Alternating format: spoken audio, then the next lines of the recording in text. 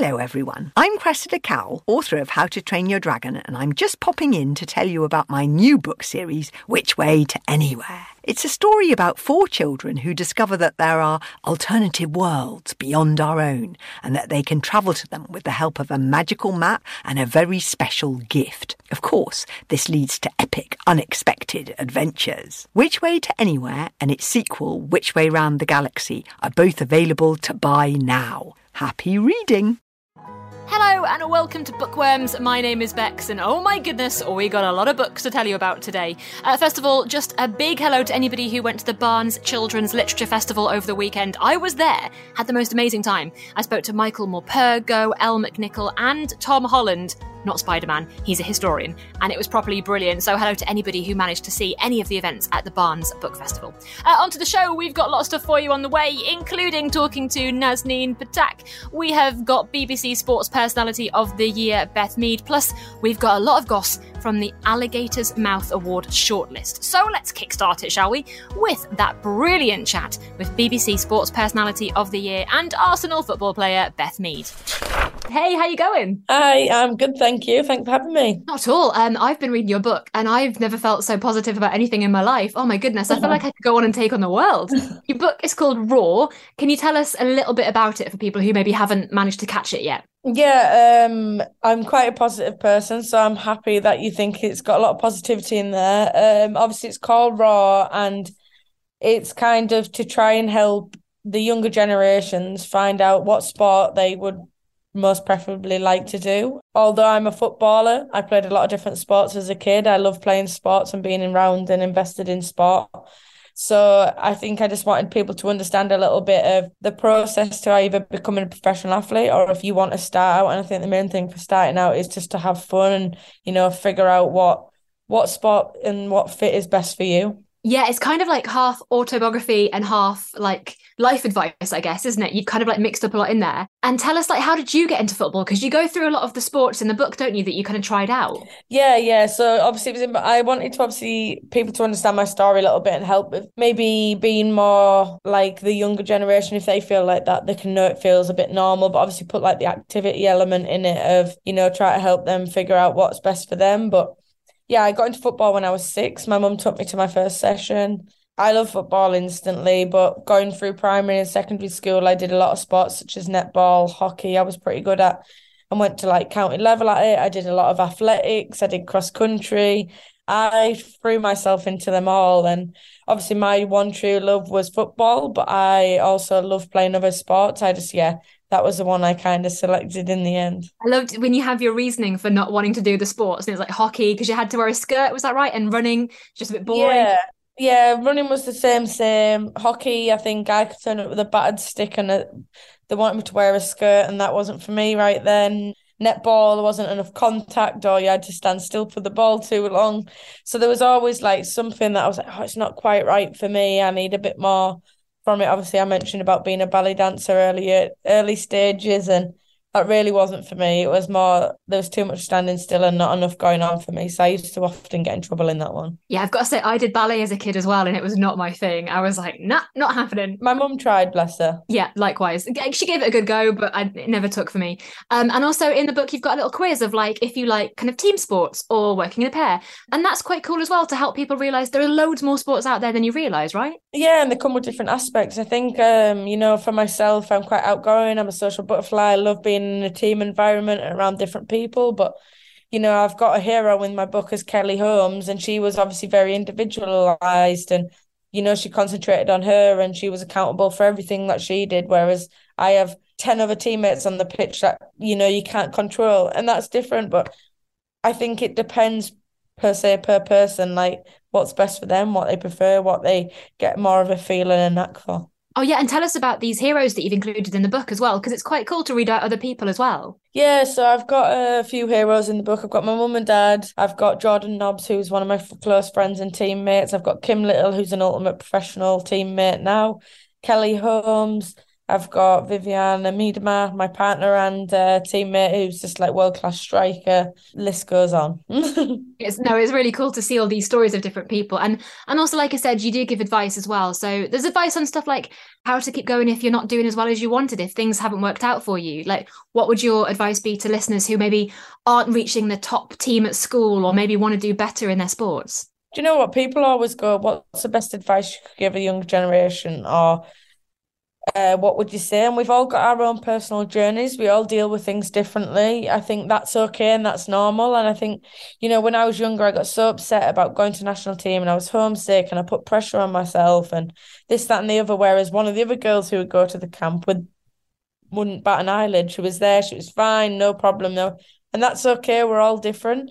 I think my best advice would be we're all on our own journey. We're all on our own, you know, how we work about things, and it's important for you to not get bogged down by other people. You are your own individual person, and that's okay.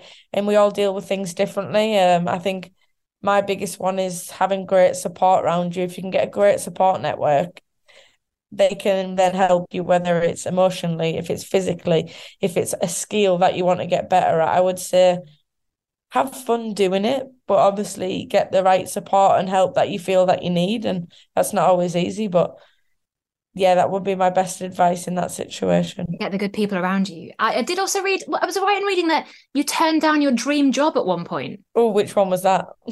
Was it when you was at Arsenal and you originally got it and you decided because you wanted to stay in the Northeast for a little bit longer? Yes, sorry, yes. It was very much a gamble one for me. I think I won a little bit of loyalty to Sunderland, who I played for beforehand. We got promoted from the lower league to the top league. And a bit of loyalty, I was like, I'm not just going to jump ship now when we've got into this top league. And I also, at the top level, I'd not had a chance to play there yet. And I was like, if I go to an Arsenal, yes, I can be full-time, I can do this, I can do that. But I wanted to, one, stick by the team that I'd done so well with, two, get a bit more experience at that level. And yes, it was a risk in the sense of Sunderland just got promoted. There was no expectation on us. And I might not have done well that season, and a season later, Arsenal might not have wanted me. I guess I backed myself a little bit and my team, and we ended up finishing fourth in the league behind Arsenal, City and Chelsea, which is pretty impressive. And I finished top scorer that season. So, yeah, Arsenal still wanted me the season later, and I think I would never, ever change that process now, but it also could have gone very differently. Hey, look, I'm from the Northeast, so I appreciate anybody who sticks around in the Northeast for sure. I'm a home girl. Yeah, for sure. Me too.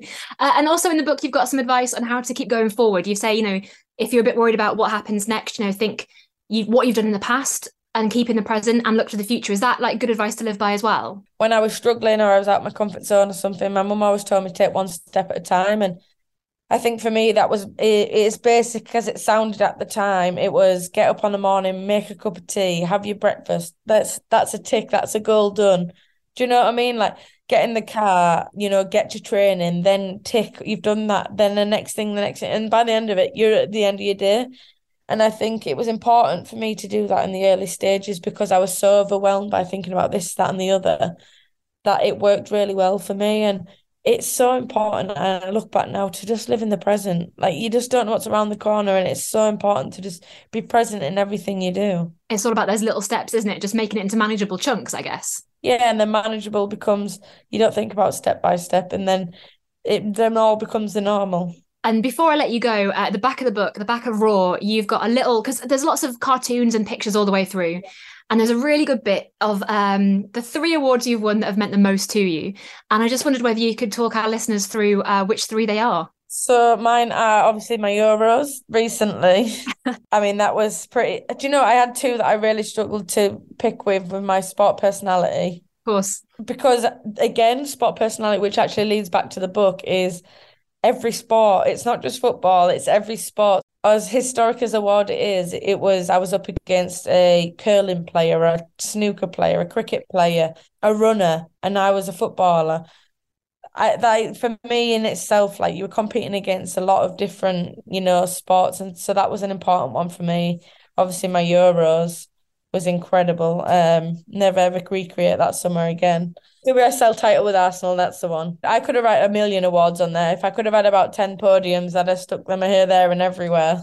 I mean, what a lovely place to be in, right? What a dream. I mean, yeah, you can't complain if that's a bad decision you've got to think about. Yeah, I've had too many achievements. I've got too many podiums. Yeah, I mean, that sounds also very big-headed, so I should stop now.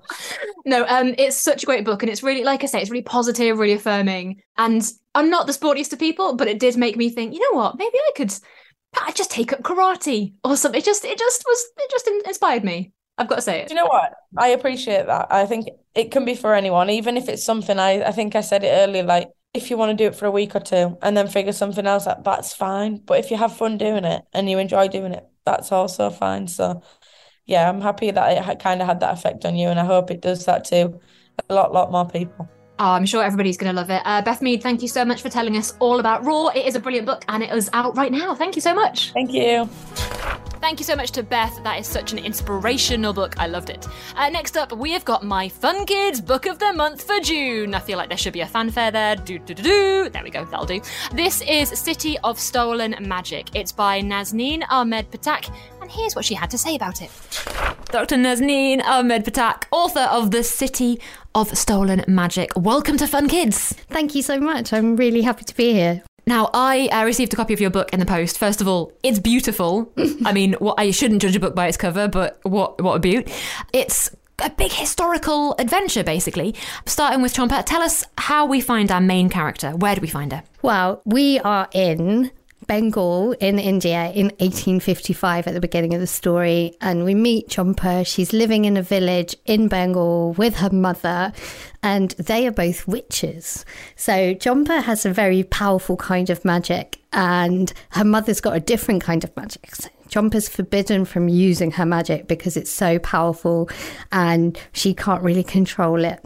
She decides, being rather impatient and confident young lady, that she's going to take matters into her own hands, and she's going to prove to her army that she can control her magic and she should be allowed to use it. And then things go terribly wrong for her, unfortunately. There is a disaster, and as a result, Chompa's mother is abducted by a group of sinister pale men.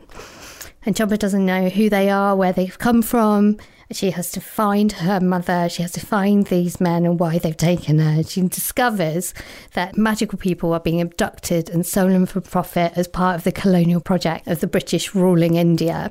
And she has to travel to London, where people being taken to be sold in a museum. She's got to find her mother.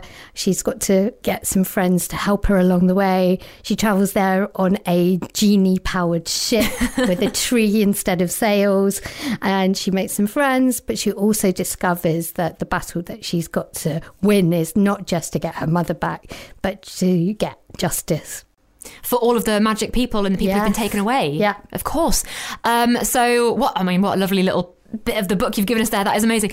I need to talk about Chompa. It's such an incredible character, strong, and really, has to take it upon herself to really save the day, essentially. Yes, she's bold, she is impatient, she's always trying to take things into her own hands, sometimes with not so great results, but she's also clumsy, and but she's never really had any friends. And one of the things that she has to learn on her journey is how to work with others, how to listen, how to let other people, especially children of her own age, into her world and get to know them. So it's really interesting where she ends up at the end of the story compared to where she begins. Because I think if I knew I was magic, I don't think I'd listen to a lot of people. Exactly. So you kind of get how why imagine having magic and then not being allowed to use it.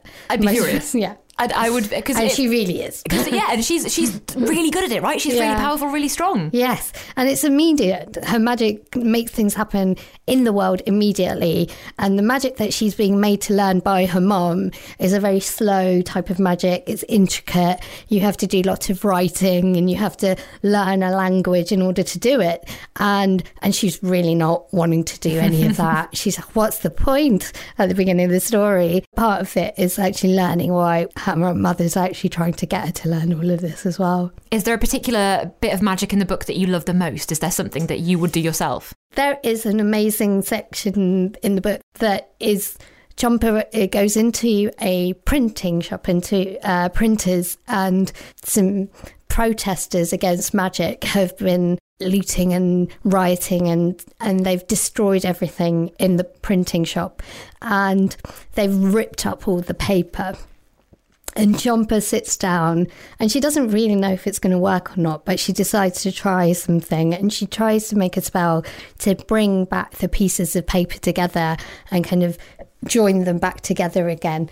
And she's surrounded by these kind of clouds of paper that then kind of find the other pieces and kind of join together in the air. And I think it would be quite handy. It's almost like being able to do jigsaw puzzles with your eyes closed or something, to be able to kind of sort through your drafts of your novel that you have accidentally maybe thrown away and then bring them back together again in the way she does. Wishful thinking from you, maybe. Yeah, I love it.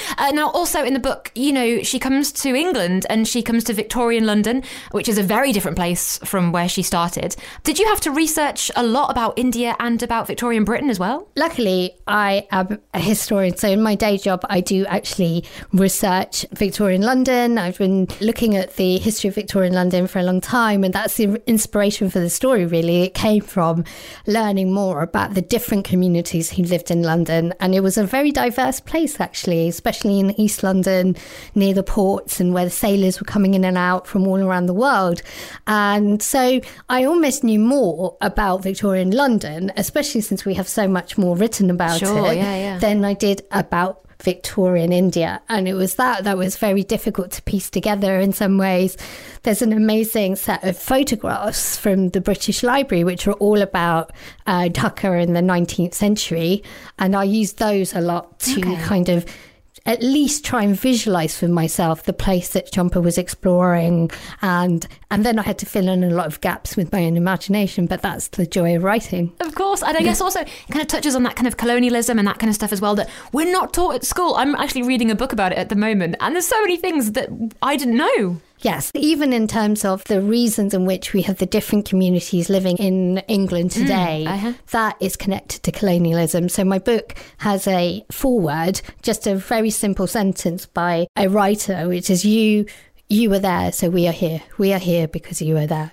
And it's a very simple way of explaining that actually colonialism created some of those migration networks, those kinds of points on the map that people would come back and forth from. And that's why we have communities from all around the empire living in London and in other port cities in the 19th century. And they were the predecessors to the migrant communities that we still have everywhere in the UK now. And I didn't know that history as a child. No. I didn't even know that sailors from my heritage, I'm British Bangladeshi, that even though they lived in landlocked places, they used to work on the ships because of drought and famine. They used to come into London, South Shields, Cardiff, Newcastle, all these different ports, and they're coming back and forth. Some of them would jump ship. They would make their homes here, and they were living, having families in these places 150 years before my parents arrived. Yeah, I didn't know any of this. It is incredible, isn't it? And also, I mean, what your book does very deftly is you weave in the real life stories and the magic as well. Like, is it hard to kind of put real and magic together in one book? I don't think so, because I kind of think that in different places, magic is real. Yeah, okay. And in different places, history is lived as well. So I think of history as lived stories of people, but just from a different time.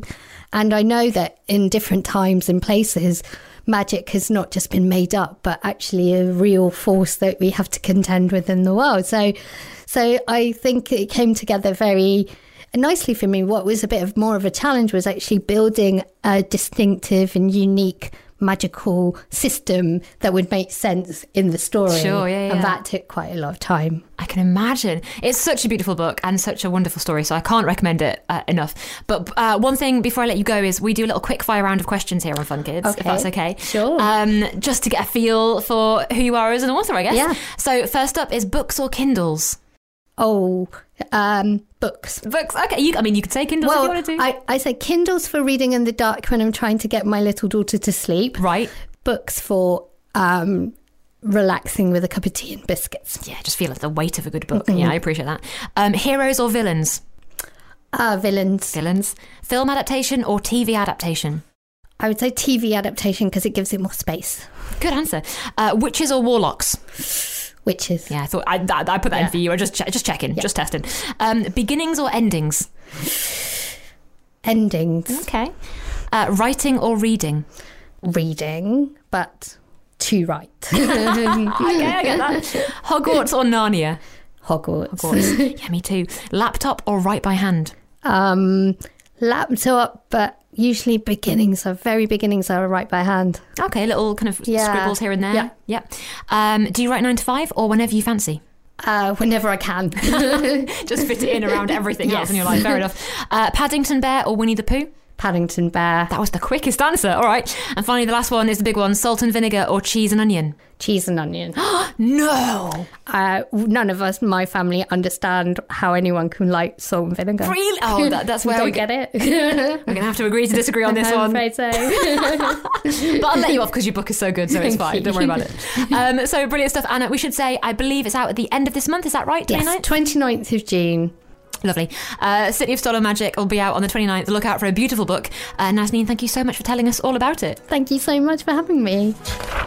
Big thank you to Nazneen. Now on to the Alligator's Mouth shortlist. Now this is a pretty big deal, this award. You may have heard in the last episode of this podcast, we spoke to Paul Westmoreland and George Ermos. They joined us because they were nominated, but there are lots of other nominees as well. So next up, we have got a voice note from Paula Bowles, illustrator for Alex Velasquez Coya's Marv and the Pool of Peril.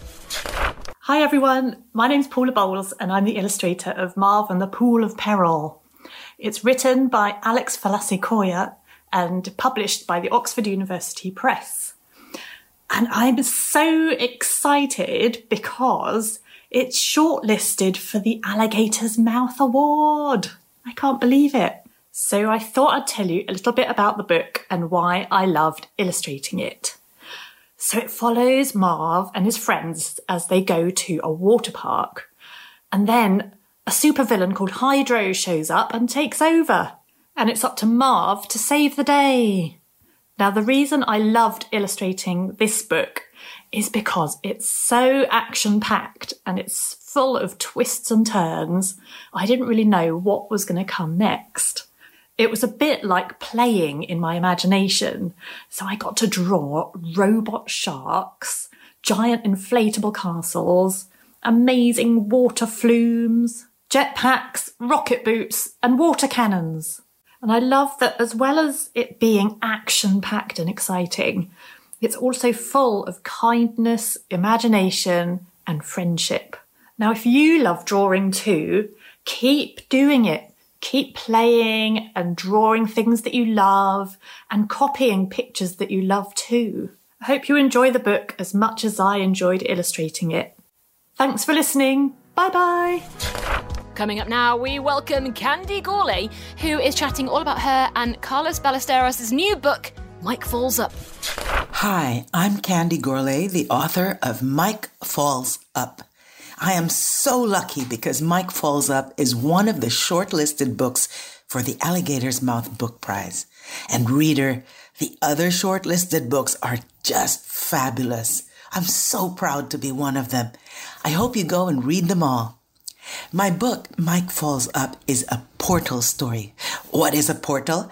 It's a doorway, and a portal story is when a character walks through a portal into another world.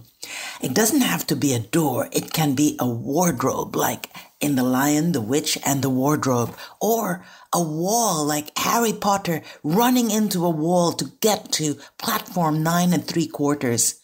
In Mike Falls Up, Mike lives in a place in the Philippines called the Chocolate Hills. That's because it's covered with hundreds of hills that look like scoops of chocolate. Then there's an earthquake. A crack opens in the ground and Mike's dog Bow Wow jumps in. So of course Mike jumps in too. He falls and he falls and he falls, and then he shoots out a fireplace on the other side of the world in London. Let me read you a tiny bit from Mike Falls Up. This is at the beginning of the story when Mike and Bow Wow, having nothing better to do, decide to walk to the top of the hill. Suddenly, the ground beneath Mike's flip-flops began to tremble. A crack appeared, zigzagging between his feet. "Earthquake!" he cried. The crack yawned wider, turning into a great hole. Then, as quickly as it had begun, the trembling stopped. "Bow Wow, let's get out of here." But Bow Wow ran right up to the hole and jumped in. Mike hurried to the edge. "Bow Wow!" he cried. "Bow Wow!" He leaned in, and a whoosh of cold air ruffled his hair. It was dark inside. "Bow Wow!" Mike called. "Are you all right?" Thwack! Something blew onto his face. Mike peeled it off. It was a piece of paper. Written on it in black marker was, "Birthday, come now. Just fall up." Birthday? Whose birthday? Just fall up. How was it possible to fall up? Mike turned it over. It wasn't signed. Then he heard barking. Bow Wow! He sounded a long way away, but at least he was all right. Mike stuffed the invite into his pocket and jumped into the hole. Another nominee is Kirsty Applebaum. She's providing a little intro and a reading from Princess Minna, the Enchanted Forest, illustrated by Sahar Haghu. Hi, I'm Kirsty Applebaum, author of The Enchanted Forest, which is part of the Princess Minna series. Princess Minna just loves sorting out all the problems in her kingdom. She lives in Castle Tall Towers with the king, the queen, and a wizard called Raymond. And when all is well in the kingdom, lots of grey doves sweep and swoop around the towers, making soft cooing noises, and they make the whole castle smell like tutti frutti ice cream, which is really lovely. When all is not well in the kingdom, lots of seagulls fly up from the coast. They scare the doves away, and they flip and flap around the towers, making horrible screechy, squawky noises. They make the whole castle smell like old seaweed, which is not lovely at all. I'm going to read you a few pages from Chapter 1 of The Enchanted Forest. One afternoon, Princess Minna was in her bedroom when she noticed a funny smell. She sniffed a big sniff. She knew that smell. She'd sniffed it before. Seaweed. Princess Minna looked out of her window. There were big seagulls screeching and squawking. The doves were nowhere to be seen. Oh dear, she thought. All is not well. All is not well at all. Princess Minna's room was right at the top of this tower here. She ran down and down and down and down and down and down until finally she reached the bottom. "Oh, Minna," said the queen, pulling seagull feathers out of her crown, "all is not well." "Something dreadful has happened," said the king, wiping seagull poo from his velvet robes. "We've just had a phone call from Lord and Lady Wellingtonboot." "It's their son's birthday," said Raymond, magically. "Yes," said the queen, "he turns 10 years old today." Prince Wellingtonboot's birthday? That didn't sound too bad, thought Princess Minna. Birthdays were usually quite nice. "However," added the king, "on the day he was born, a bad fairy put a curse upon him. She said that on his 10th birthday he would prick his finger on the spindle of a spinning wheel and fall asleep, along with everyone else who happened to be near him at the time. Then thorny bushes would grow up around the palace and fearsome guards would appear, and if the prince wasn't awoken by sundown, he would never wake again." "Gosh," thought Princess Minna. "So," said the queen, "Lord and Lady Wellingtonboot swore that on the eve of their son's 10th birthday they would remove all the spinning wheels from the palace. Then it would be impossible for the prince to prick his finger." "However," added the king. They completely forgot about it. They went out this morning to collect the birthday balloons, and now they can't get home because fearsome guards have appeared and thorny bushes have grown up around the palace, and the prince and his nanny and the cook and the gardener and the lady who came to deliver the raspberry ripple flavour birthday cake are all fast asleep and not answering their phones. Fearsome guards? Thorny bushes? Sleeping prince? Excellent, thought Princess Minna. It's a disaster, said the king. Please go and sort it out, Minna, straight away. Goodness me, no, said the queen. It's Raymond's turn to sort out the kingdom. Oh, said the king. In that case, please go and sort it out, Raymond, straight away. Raymond flicked through his very big book of highly magical spells. Unfortunately, he said, I don't have any spells that will lift a curse cast by a bad fairy. Not a single one. No matter, cried Princess Minna, already running for the door. I'll do it. Princess Minna loved sorting out the kingdom. Remember, called the king, you must reach the prince before sundown, or he will never wake again. And then where will we be? Called the queen. And that's the end of chapter 1. So if you'd like to find out whether Princess Minna manages to wake up the sleeping prince in time, have a read of The Enchanted Forest. It's written by me, it's published by Nosy Crow, and it has gorgeous, full-colour illustrations all the way through by Saha Hargu. Thank you for listening. Goodbye. Finally, we've got a voice note from Ellie Dolan, who authored and illustrated Rex, Dinosaur in Disguise. Hello, my name is Ellie Dolan, and I am the author and illustrator of Rex, Dinosaur in Disguise. Now, this book is all about a T-Rex, a dinosaur called Rex. Now, after a run-in with a pesky ice age, Rex ends up frozen in ice, and that's where he stays for millions of years. Finally, things start to heat up a bit, and Rex defrosts, but he finds himself in the modern world, surrounded by humans like you and me.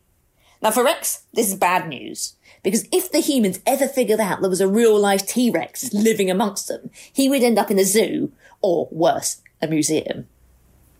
Lucky for Rex, though, he finds out he isn't the only unusual creature living in secret in the human world. He runs into Bigfoot, also known as a Yeti, also known as a Sasquatch, also known as the Abominable Snowman. And he has been living in the city for years and is excellent at appearing like a normal, boring human. And he introduces Rex to all of his other creature friends, like Nessie, the Loch Ness Monster, who works as a lifeguard, and Mr. Dodo, the last remaining dodo bird, who runs a very successful fast food franchise. Now, they teach Rex all about what you need to do to seem like a real-life human. Things like how to dress, how to use money, and most importantly, how to get a job. Now, after a while, people do start to get a little suspicious of Rex, because he doesn't seem like an entirely normal human.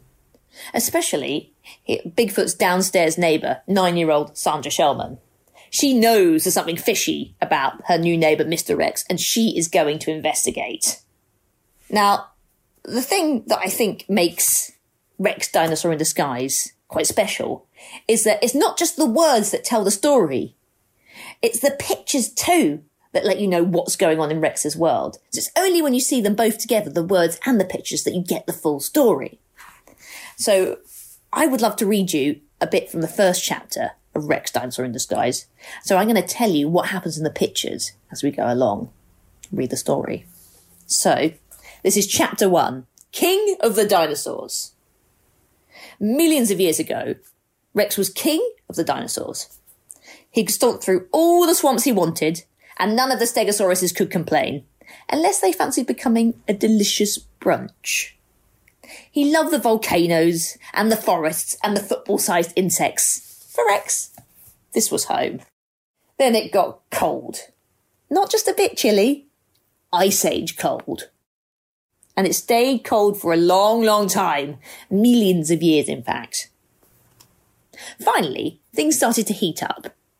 As the ice began to crack, one big lump dropped into the sea. One big lump containing one big dinosaur.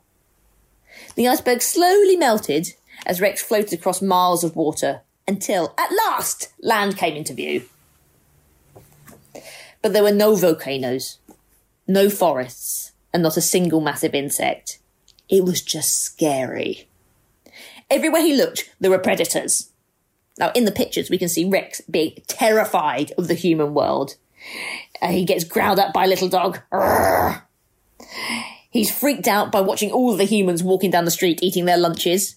He's baffled by traffic lights. And he even tries giving the road a little lick, only to find out that it's kind of painful on the tongue. At first, there didn't seem to be anyone to ask for help. But then, Rex spotted a couple of friendly faces. Other dinosaurs! And in the pictures, we can see what Rex has spotted.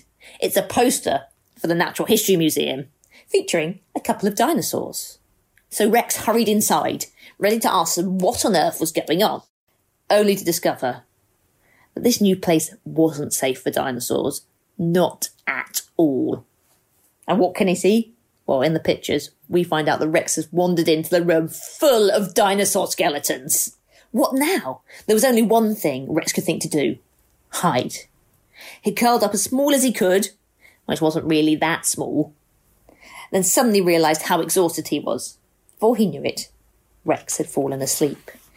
Little did he know, as he began to snore, that help was close at hand. Because Rex wasn't the only one trying to keep a low profile at the museum. So that's a little bit from chapter 1 of Rex Dinosaur in Disguise. And I hope you're able to pick up a copy and keep on reading, because things are about to get exciting. He's going to run into Bigfoot, and it's all going to go down. So thank you very much for listening, and I hope you get to read Rex Dinosaur in Disguise. Bye-bye. So a big congratulations to all of the authors nominated, and of course a big thank you to them for sending us some voice notes as well. Lots of books there for you to check out, and good luck to everybody. The winner will be announced on Thursday, the 6th of July. That's all the time I've got in today's show. A big thank you to Beth Mead and Nazneen Ahmed Patak. We'll have more books for you very soon on Fun Kids, so stick around and remember to make sure that you like, subscribe and follow the Fun Kids Bookworms podcast wherever it is you get your pods from. Bye! Hello everyone, I'm Cressida Cowell, author of How to Train Your Dragon, and I'm just popping in to tell you about my new book series, Which Way to Anywhere. It's a story about 4 children who discover that there are alternative worlds beyond our own, and that they can travel to them with the help of a magical map and a very special gift. Of course, this leads to epic, unexpected adventures. Which Way to Anywhere and its sequel, Which Way Round the Galaxy, are both available to buy now. Happy reading!